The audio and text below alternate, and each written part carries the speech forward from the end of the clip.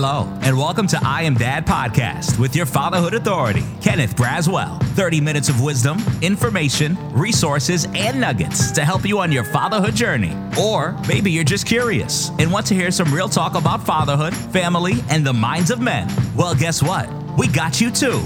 Sit back, grab your pad and pen, and maybe even bring a little something to sip on. Enjoy 30 straight minutes of fatherhood, family, and fun with the Fatherhood Authority, Kenneth Braswell. Welcome to I Am Dad podcast. I'm your host, Kenneth Braswell, and thank you again for showing up and listening to another episode of this particular podcast. You guys have been awesome and great. I tell you that every week. I'm always pleasantly surprised by the emails and text messages and things that I get from those of you who have listened to both the podcast and the videos on YouTube. And so I thank you very, very much for your attention to this. Didn't know how this was going to work itself out. Been wanting to do a podcast for a minute, tried it some years ago. Didn't have the time to really keep it up, and this time committed to doing it and staying consistent and really working this thing out to see where we go with it. But I'm also always eager, because it gives me an opportunity to touch base with people in the field of fatherhood that I have admired. I've watched do their own area of work. Have really been informed by the work that they do and wanted to begin to do something to elevate their voices and their work as well so that we can round out what the public knows about the responsible fatherhood work, because in many circles that I go in, people don't even know there is a responsible fatherhood work. And so I want to get the expertise that's out there and those who have been toiling in this space for so many years to bring them to the forefront so that when people are looking into and thinking about fatherhood engagement, that they're talking and listening to the right people. And the person that I have on today is one of those people. He is Armin Brott. He's a Marine, which I did not know, but has dedicated his last 15 years to providing men with the tools, support, and knowledge to help them become the fathers they want to be and their families need them to be. He has 7 critically acclaimed books for fathers that have sold over 1 million, and I believe it is now 1.5 million books. One of those titles include something that we're going to talk about today, and that is The Expectant Father, Facts, Tips, and Advice for Dads to Be, and The New Father, A Dad's Guide to the First Year. He has written on fatherhood for hundreds of newspapers and magazines. He's a frequent guest on such television programs as The Today Show. He also writes a nationally syndicated newspaper column called Ask Mr. Dad, and he hosts a syndicated radio show called Positive Parenting, and he lives with his family in Oakland, Oaktown, California. How you doing, Armin? I'm all right. How are you doing? I'm, blessed and highly favored and glad to be seen and not viewed, as one of my good friends always says to me. And so, but I wanted to... I'm not sure what that means. But... You didn't seen and not viewed? Well, typically, I'm sure you know what it means when you're being viewed, right? Well, yeah, well, right. I'm seen but not under the microscope, I guess, something like that. Yeah. That's, And so I had a chance to get, I think it's the latest copy. I think this is the latest one. And so I have, I think, 3 versions back. I might even have all 5 of them. I know I have a few of them. I have to go and find them. They're probably in shelves somewhere. And this is the newest edition of The Expectant Father, the ultimate guide for dads to be, by Armin Brott and Jennifer Ash Rudick. And it is a New York Times bestseller. And it's crazy, Armin, every time I see this book or I'm reminded of this book, I'm often reminded of the times that I stand in front of people and say, when you had a child, they didn't give you a manual. but I never like go the step further and say, one has actually been written. You just don't get it. And so I have to change that dialogue when I stand before people and say, you didn't get a dad's manual when your child born, to let them know that a manual does exist. And we're so grateful to you for doing this. But what stimulated you to engage in this project now 5 editions ago? Well, when it first started, I was an expectant father, the idea started bouncing around in my head. And there were no classes for expectant dads. It was, you'd have to go to the birthing class with your partner. There were no books, certainly nothing for expectant dads in the book department. Every once in a while, there'd be an article in one of the women's magazines about how to get your husband to do more stuff around the house, which was not really the information that I was looking for. And then the story that I like to tell and when I'm teaching classes for expectant fathers is it used to be what to expect when you're expecting was the Bible for women. And there was a little section about this big, paragraph or so, not even half a page, about why men would have affairs during their wife's pregnancy. Wow. Which was about the only time they really ever addressed fathers in the whole book. And it just pissed me off. Really, I mean, to get down to it, that just really, really pissed me off. And then when the baby was born, I started reading to her from the moment she was born. And I realized very quickly that there were almost no dads in the books that I was reading to her. There was all this, is your mama a llama? And everything is all about mom. And if dad was there at all, he would bounce the kids on his knee before putting them to bed on the last page of the book. That was when you saw dad. And I thought, this is just absolutely ridiculous. Here I am. At that point, I had decided to be a stay-at-home dad and thought, it's outrageous. And so I sat down and started working on the book that became The Expectant Father. And it really has been, and also the book that you mentioned, the first year, there's one for toddlers also, there's one for military dads, there's a whole bunch of different books.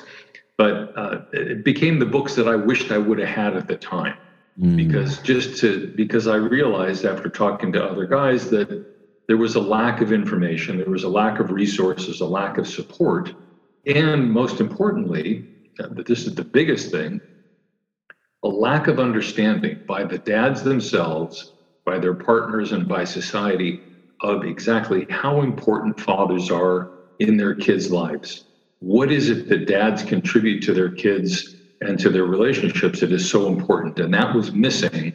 And that's what I have been trying to fill ever since, is to let people know dads, and you do the same work, dads are important. And by supporting dads and encouraging dads and facilitating their relationships with their kids, we are going to help not only dads, we're going to help the kids, and we're going to help society as a whole. I know that sounds kind of grandiose, but that's really what it comes down to.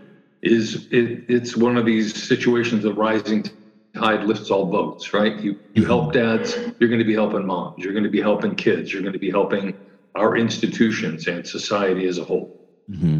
I had the opportunity yesterday to keynote at Region 4's Head Start Institute here in Atlanta that covers, I believe, 8, if not 9 southeastern states. And it's amazing because as I walk to the podium, and we both know this, and I knew it, but every time I see it, I don't know why I have a reaction to it when I see it. But I looked out into the audience of about 150 people that was in the auditorium at the time, because I was actually the last speaker of the day. So, most people had, cut out. But of the 150 some odd people that were in the audience, there were only, including myself, 5 guys that were there. And I always somewhat take a pause when I see that.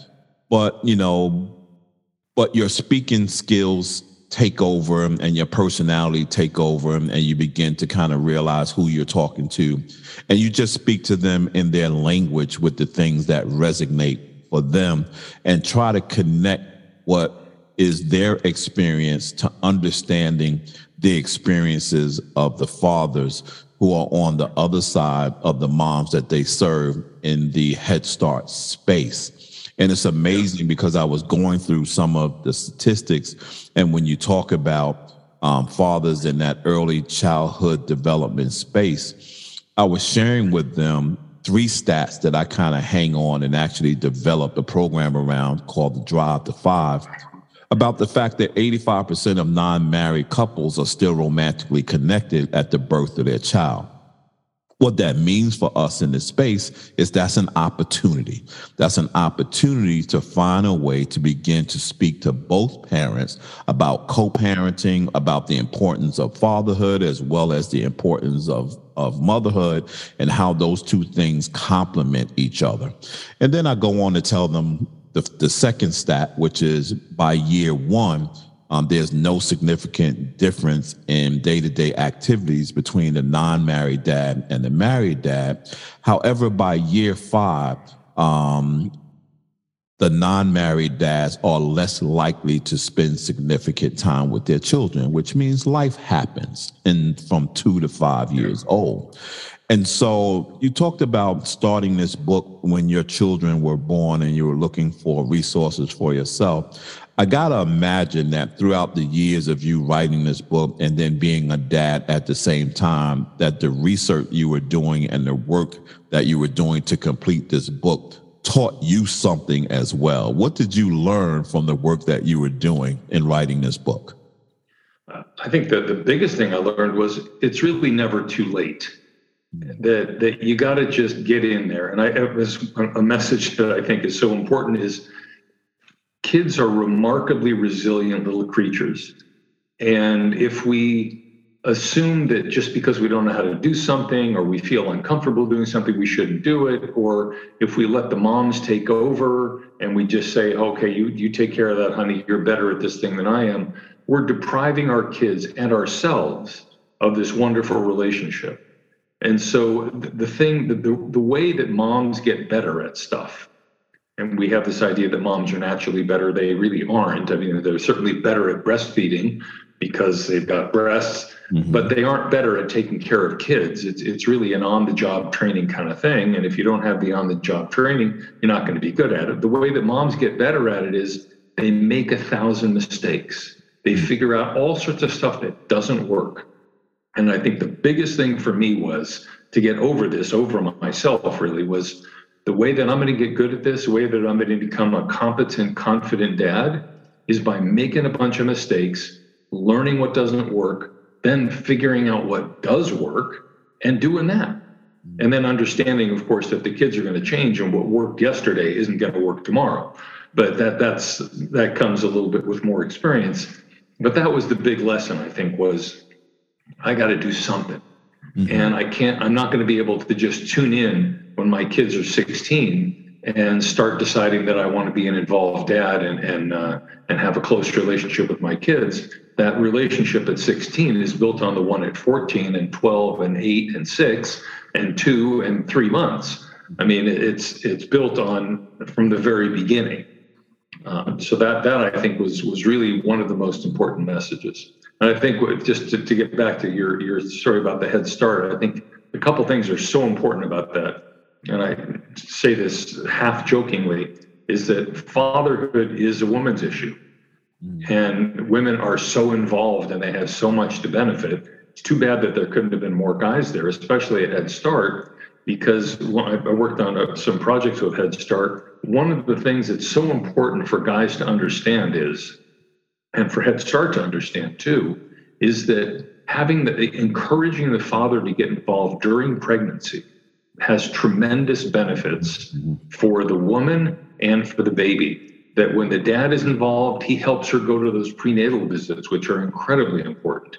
That reduces her stress.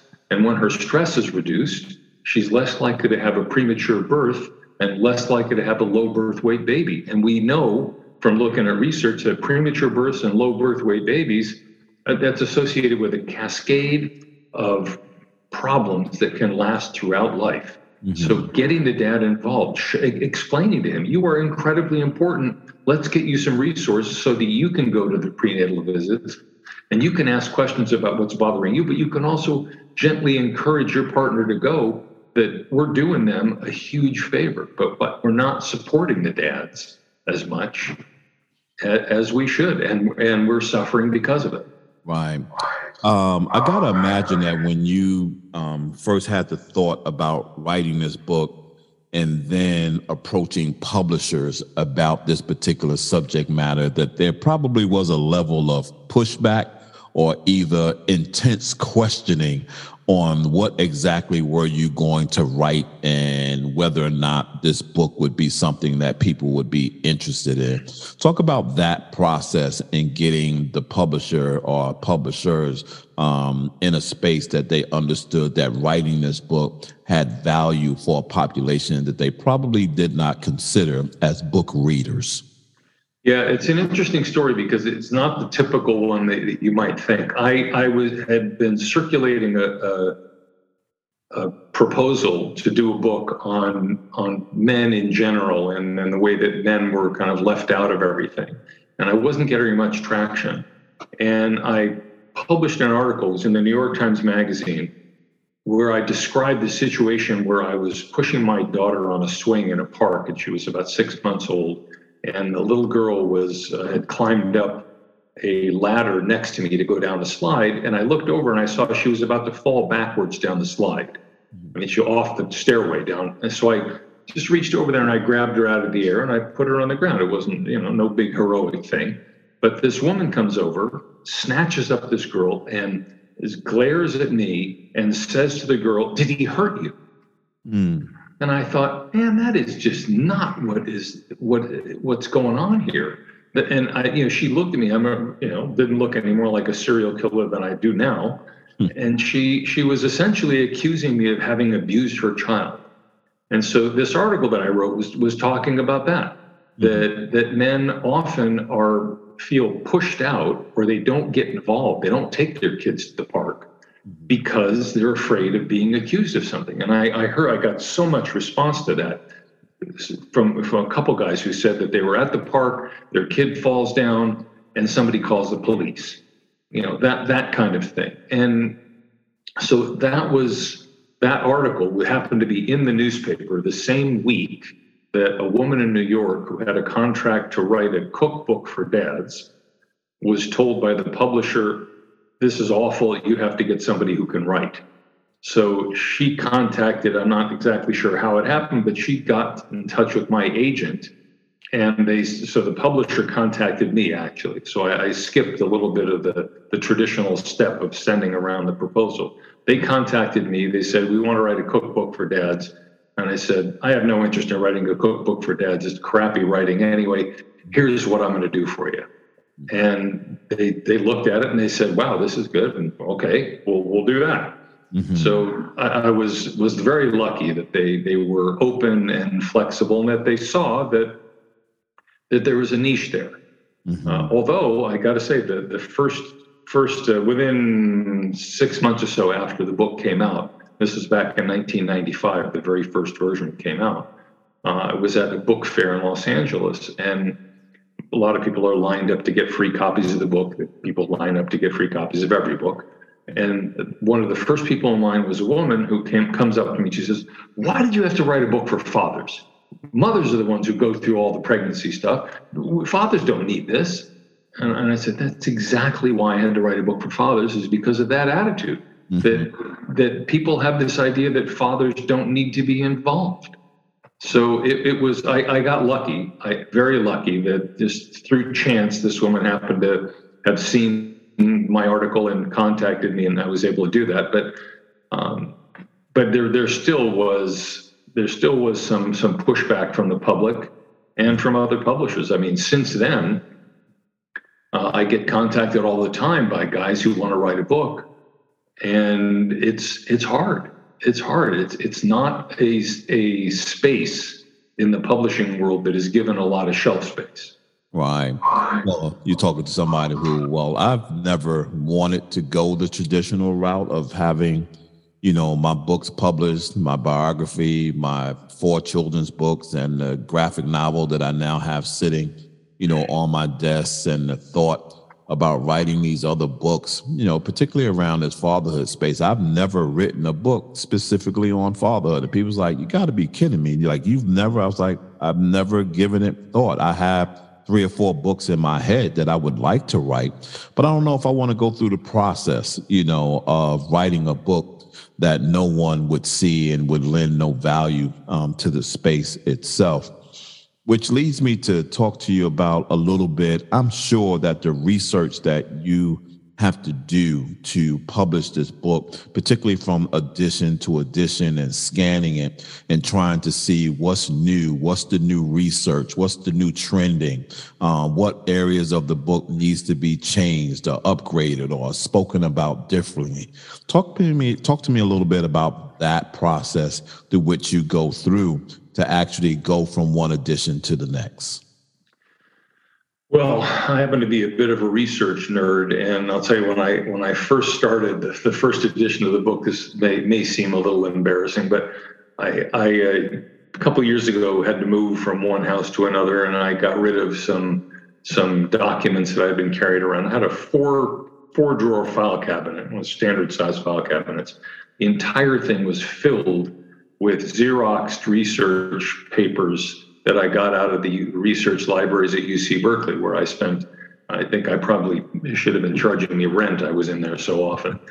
And it was, I go through, so when I'm updating it, and I'm probably going to be doing an update of the book that you held up just a few minutes ago, fairly soon, I'll go through it from the very beginning, read every sentence, and figure out, is there something that's changed here? Is there something new? Every day I read information. I've got Google alerts that sends me stuff about fatherhood or parenting or children or motherhood or medical science, whatever it is. And so I'm constantly saving documents and saving studies and files. And so I'm always doing it, but my goal is to be as up to date and relevant as possible. So I'm kind of out there as an author in fatherhood, and because of the columns and podcasts and other things that I do, a lot of people contact me. So I hear from dads and from moms, hey, you ought to be talking about this, or here's one, here's an experience I had, and I try to incorporate a lot of those, because I think one of the things that makes the books relevant is that I hear from dads and from moms too, is that that sounded just like my experience. And I try to incorporate. Not everybody has the same experiences, of course. That would be unbelievable to try to write a book that everybody is going to find resonates with them. But to include the things and to make this something that's real. That this is what you may be feeling, and this is another possibility that you may be feeling. And here's how dads deal with that. So it's not just me spouting off, although I do some of that. But it's also saying, here's what the science shows about what really works or what really doesn't work. And here's what the studies show about what most people are doing or what most people are not doing. And so it provides a real world, field tested strategies kind of thing, along with the science. It makes a nice balance for those who want the science, and that would be me. I want to find out, show me the study. And then, we'll see how it works from there. Wow. So one of the pieces of work that, I was engaged in and still engaged to a certain extent is the work around addressing the Moynihan report that specifically talked about Black families with an eye on its core around Black fathers. And one of the things that always intrigues me about the Moynihan report is when it was written in 1965, there was no language or subject matter in there that talked about incarceration. It wasn't a subject matter at that moment. Right. And now it's a critical conversation. As you write this book, you said the first one was in 1995. What wasn't in your book in 1995 wasn't even in your space that was insignificant, and now in 2020 is something that is a must and you got to talk about? Well, I think gay fathers is something. I haven't addressed the issue of trans men, which I suppose is going to come up. And also, interesting that I mentioned I teach some classes for expectant fathers, and every once in a while, the hospital calls and says, "Hey, we have an expectant mom or the non-expectant mom in a two-mom couple, a lesbian couple, and can she come to your class?" And I always have to say no, but I'd be happy to talk to her, because having a woman in the class changes the dynamics, and guys just won't talk about stuff. But I think the idea that the non-expectant mother in a lesbian couple is going through a lot of the same stuff as the dad is, as far as being excluded or not being able to understand a role, or being looked at as superfluous in a lot of ways. I think technology also is something that I've dealt with, not only in the expectant father, but also in the first year book and the toddler years books about use of technology, use of tablets and phones as babysitting devices, and whether that's doing damage to our kids. And I think it is in a lot of ways. We all have to make a phone call or take a shower or something, and okay, here's the phone, play a game while I'm in the shower. That's fine. We all have to do that. I'm not going to be judgmental about that stuff. But if it's every day for 2 hours or more, then we have a problem. So I think those kinds of things. And also what's changing, which is nice, is that there is getting to be slowly but surely a little bit more research on fathers. Okay. There is so little of it, or there was so little of it. I still remember this, one of the first papers I came across when I was researching. I do searches on the computer for the importance of fathers. And it was, all of a sudden I'm blanking on the guy's name, but the article was called "Fatherhood as a Precipitant of Mental Illness." And it was basically, it was written in the late 50s, and it was basically looking at how guys becoming fathers go crazy. That's what the research was back then. Okay, so now we're actually looking at the role that dads play. But so much of the research continues to be focused on moms. Mm-hmm. There was a study a couple of months ago that found that 53% of new mothers put their new babies down to sleep on their stomach, and the current thinking is babies should be going to sleep on their back. Mm-hmm. And I looked at that and I thought, 53% of new mothers, why not dads? Are they not talking to dads? I mean, if you're going to do something to tell the moms to not put the babies down on their stomach, you got to tell the dads too. What's the point of telling only half of the people in the family? But it still does not register with people that dads are important players in this, and that only talking to moms makes the dads feel useless, makes them say, "Well, I don't know, I don't need to do this. I'll let mom take care of that." So a lot has changed, but a lot has not changed, which is disappointing. Yeah. Yesterday, typically when I go to conferences and there's a fatherhood conference, I'll kind of slide in and slide to the back of the room just so I can see how people are talking about fatherhood, who stand up before an audience and claim to be a fatherhood guru or an expert, or all of these kinds of terms that we use. And you have these guys that get up there and they start, spouting these things out there with a room full of women. And sometimes you can just tell when the conversation is going to go left based on something that he says. But the other day when I was in this class, to your point about, really not understand the essentialness of dads, he put up a slide, and I don't know why I didn't I wish I had taken a picture of this slide, but he was talking about how Head Start programs needed to come up with another term for the other parent other than dad, so that they would have a space to put in someone else who was serving as dad. And his suggestion was that the application should ask for mom's information and other. And it triggered me, Armin, in a way that most things don't trigger me publicly. And I'm like, are you serious right now? We are literally having a discussion how we're just going to X dads out of the equation of caring for their children, and we're going to come up with another name that's going to be an available position to put anybody who wants to describe themselves as the dad in that space. How about we do that on the mom side? How about we leave the father side and we do that? Oh no, so then what are we talking about here? Like, what is it that you're trying to accomplish by literally Xing out dads in the conversation around early Head Start providers? And it triggered me in such a way. And I was like, man, as far as we have come, we have such a long way to go. When you're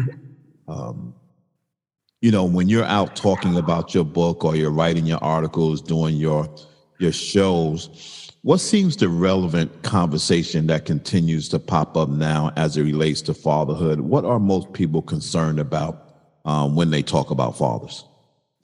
Well, the dads themselves are concerned with the practical hands-on stuff.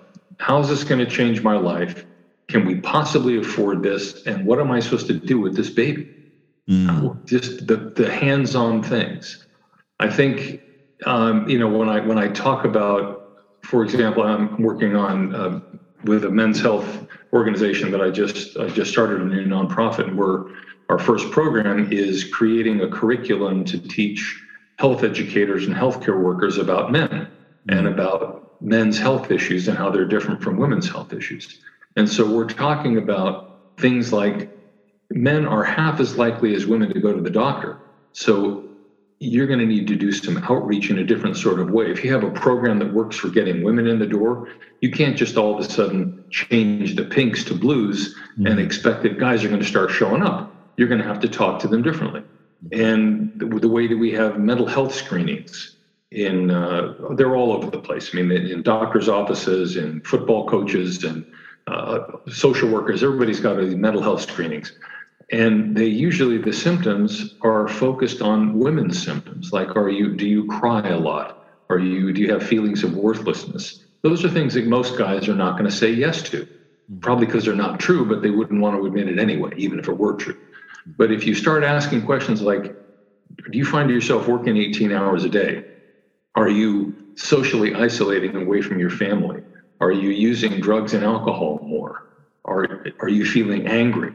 Those are symptoms for men of mental health issues, but we're not asking those questions, so we're not flagging them. So, I mean, I'm seeing that type of thing, and also we're not talking about how important dads are. We're not talking about what I mentioned before about what's going on that could be so beneficial to Head Start of when the dad is involved during the pregnancy, which is a time that most dads especially don't think that they have any role to play. But they have a tremendously important one. But when dads are involved in pregnancy, moms are better off, babies are better off. We aren't talking about that. And the thing that kills me about fatherhood programs and conferences is that there's this focus on evidence-based research. And it makes me want to scream sometimes, and have the same sort of triggering thing that you got the other day. What do you mean evidence-based research? You mean do we need a study that says that moms are important? I mean, how about we just have all accept that as truth? And I think it's probably undeniable. We could probably somebody could do a study that would show we could replace the word mother with other, and anybody could be a mom. I mean, it's a baby in a bottle. I mean, if you wanted to be obnoxious about it, but so it's that kind of thing. And I mentioned I love research, and I want to see this science. I want to see the studies, but at some point we just have to say, look, dads are important, and let's just not go on with our lives imagining that they're not and figuring out ways to ignore them. It's unfortunate. And then I think also we could go down some political road here, but I was supposed to do a class for city government workers who deal with a lot of divorce and custody things. And so we're talking about the role of fathers, and I was going to do a webinar for them. And somebody comes back and says, well, what about trans men? And I said, well, I'm probably not the person to talk about that, but I would be able to find somebody who could talk about that particular issue. And so it was about defining the role for the word father. And I mean, the reality is that trans men are a very, very tiny minority of fathers. But because of that, we ended up having to cancel the bigger event because they couldn't figure out a way to give everybody equal time. And I try to be as sensitive and open and accepting of everybody, because I think we need everybody in the fatherhood space. There's plenty of room, and there's a lot of work we have to do. But in the name of offending two people, we're going to cut off access to information for 98. That doesn't make a lot of sense. Right. Because you can't satisfy everybody. Absolutely.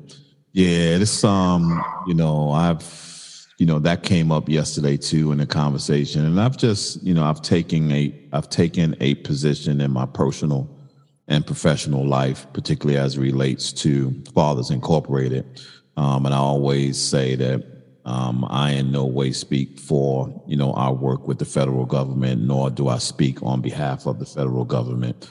However, in my personal space, it's an irrelevant conversation. What are we talking about? So when people ever pose that to me, I said, what about them? What is it? What's your real question? Right? Because there's always a real question. There is the bait that they throw out to you to see how you're going to respond to it. And then there is the real question. What are you asking? Get specific about what you're asking me so I can be specific on how I answer you. And then I give them the perspective of our agency and how we handle that.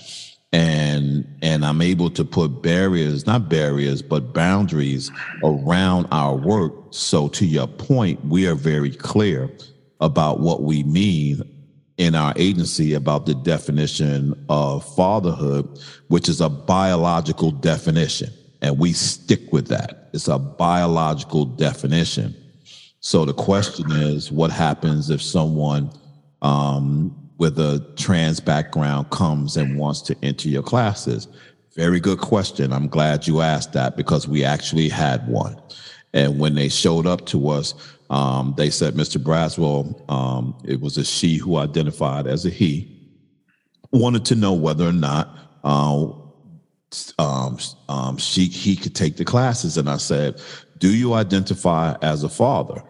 And he said, yes. And I said, you could come on. I said, fine, come on in. I said, how I define father and how I allow people to come into my programs is based on situations. There's some men who are dads that we won't let into our program because of situations and issues and things that they might be going with. So there's a protocol and criteria for everybody who comes into the program. But if you're asking me about who is a father, that's two different conversations. And what I said to him was, listen, here's what I need for you to understand. Understand that what you're going to learn in this class is going to be from the masculine perspective. That's who we are. That's what we do. But then also understand this, 90% of what we talk about will work for you, because 90% of what we talk about is pure parenting. Doesn't really matter whether you're an eggshell, a turtle, an elephant, a man, a woman. If you understand English and you want to be a parent, you're going to glean something from our program. So it really doesn't matter what you are, but if you feel that you're going to be playing this role, understand that the way we're teaching this role is from the masculine perspective. If that's not what you want, then I have to offer you to someone else. You're not going to get it here. And every program, every space has the option of doing that without being discriminative, which is why I talk about people who ask that question throwing out bait to see how you're going to respond so that they can define you or as A or B. I dismantle that before it even gets into the spear, because when you ask the person to frame the question so that it makes sense and ask me the specific question, 90% of them can't do that. That's a great strategy. Yeah, I think it gets so complicated that I think it's okay to talk about fathers in a narrow sort of way. This is what we're talking about. And yes, a great deal of it is just general parenting, but there are some things that are social, and they're social because of the way society treats fathers and the way the attitude that men have about themselves. So some of it's going to be social, but if you start slicing and dicing so thinly, you'll never get anywhere. You won't be able to teach a class at all, because every individual person. Well, what about left-handed fathers? Wait, what about people who have one blue eye and one brown eye? Well, hold on. You drive yourself crazy. So as people who provide resources, we're, I suppose, taking, you could say, the easy way out or something, but we're saying, okay, we're going to look at the bell curve of where fathers are, and we're going to take the chunk out of the middle that's the biggest, that happen to be people who were born male who produced a father. That is not to say that, for example, and I got a lot of this after the first edition of the book came out, that became a bigger edition later on, guys who become fathers through artificial insemination. Somebody else is a sperm donor. And I talk about how fathers connect, or they start having dreams about the baby, or they have, they look at their baby when the baby's born to see if he looks like him. Well, guys who are not biologically the father are probably not going to have that exactly, but they're still going to have a tremendous connection to that baby anyway. Absolutely. But so there are lots of different things that are going to change. But it's unfortunate. I mean, we're in a time, an era where we talk about birthing persons instead of women, and people with prostates instead of men. I just, maybe I'm a little too old school or something, but it's hard for me to, I want to be inclusive, and so do you, but we can't be inclusive of everybody all the time, because then you never get anywhere. Right. And, the issue is you can't be so inclusive that you're exclusive. And that's kind of where we move. Then you end up excluding the guys that you were trying to reach in the first place. Absolutely. Armin, what's stroking your fire right now? What's keeping you excited about doing this work each and every day? Because, when we have these conversations, one would say, man, I don't even think they like their work very well. When they talk about the struggles that they're going through, yet you get up every morning and you plow in. What's keeping your fire stroked about fatherhood these days? Well, the fact that I get out there and I see more and more guys in parks, I see more and more guys pushing their babies around in strollers, and I hear more and more stories from people about they're taking family leave and becoming involved dads. And then I get a ton of email from people saying, you really helped me through the situation, and thanks to I'm not trying to plug myself here too much, but the book made me a better father. Or I get things from moms saying, gave this to my husband, and he's so much more involved than the guy down the street who didn't have, it's that kind of thing. It's the feeling that I'm doing the kind of work that I want to do, which is to give dads the tools that they need to be the kind of dads that they need to be, and their kids want them to be and need them to be. And that's really it, is seeing that we're making a difference, that it's not just banging the head against the wall. It feels like that sometimes. There are plenty of times where it feels like we're just smacking my head against the wall and nothing's happening. But then you get a nice email, or you see a nice image of a couple walking down the street with dad is clearly not only doing an involved thing, but he's enjoying it. And the kids are just so into it. You say, in some small way, I may have helped that. Wow. So I think that's it. The nice warm and fuzzy feeling that and seeing that there is light at the end of the tunnel. It's not all bad news. And yes, it's not changing as fast as we'd like it to, but it's happening, and we're fighting the good fight. Absolutely.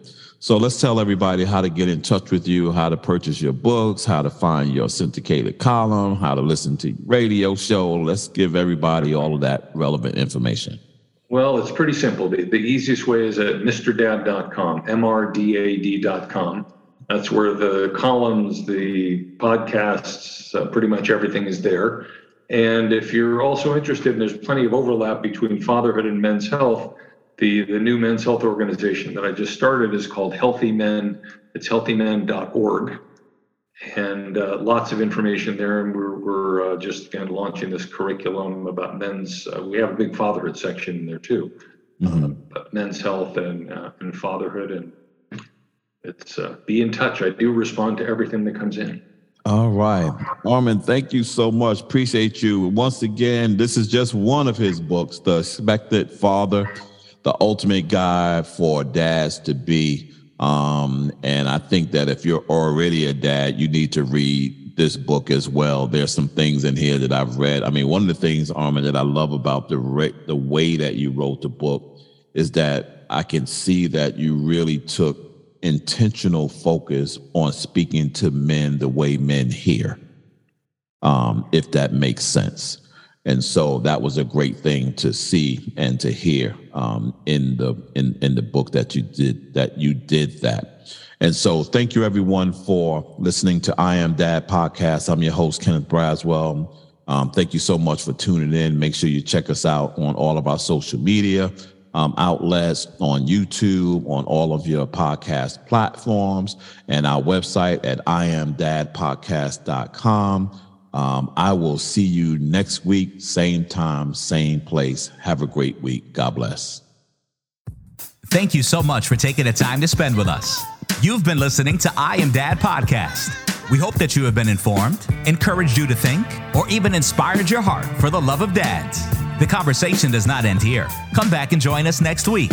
Same time, same place. Or you can continue the dialogue on our I Am Dad Facebook page. We also invite you to listen to past episodes, learn more about us, and keep up with special activities by visiting iamdadpodcast.com. That's iamdadpodcast.com. Until next time, I leave you with this reminder of manhood from 1 Corinthians chapter 13, verse 11. When I was a child, I spoke as a child. I understood as a child. I thought as a child. But when I became a man, I put away childish things. Because of this reminder, I will always understand that I am dad, period.